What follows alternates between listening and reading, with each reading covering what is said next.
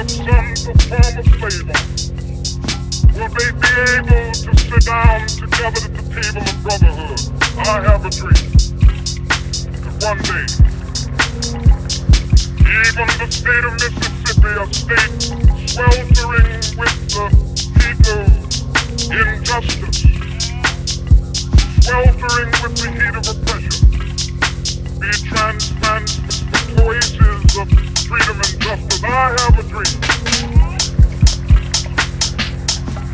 My poor little children will one day live in a nation where they will not be judged by the color of their skin, but by the content of their character. I have a dream today.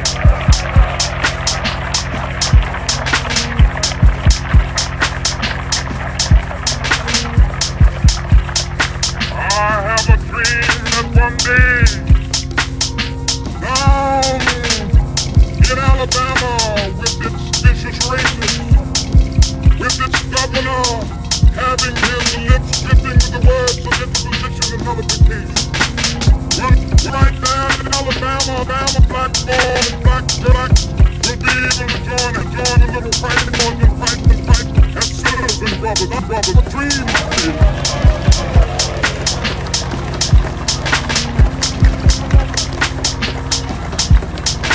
I have a dream that one day valley will be exalted. Every hill in the hilling shall be made low, the rubble will be made plain, will be made straight, and the glory of the Lord shall be revealed, and all flesh shall see it together. This is our hope. This is the faith that I go back to the South with.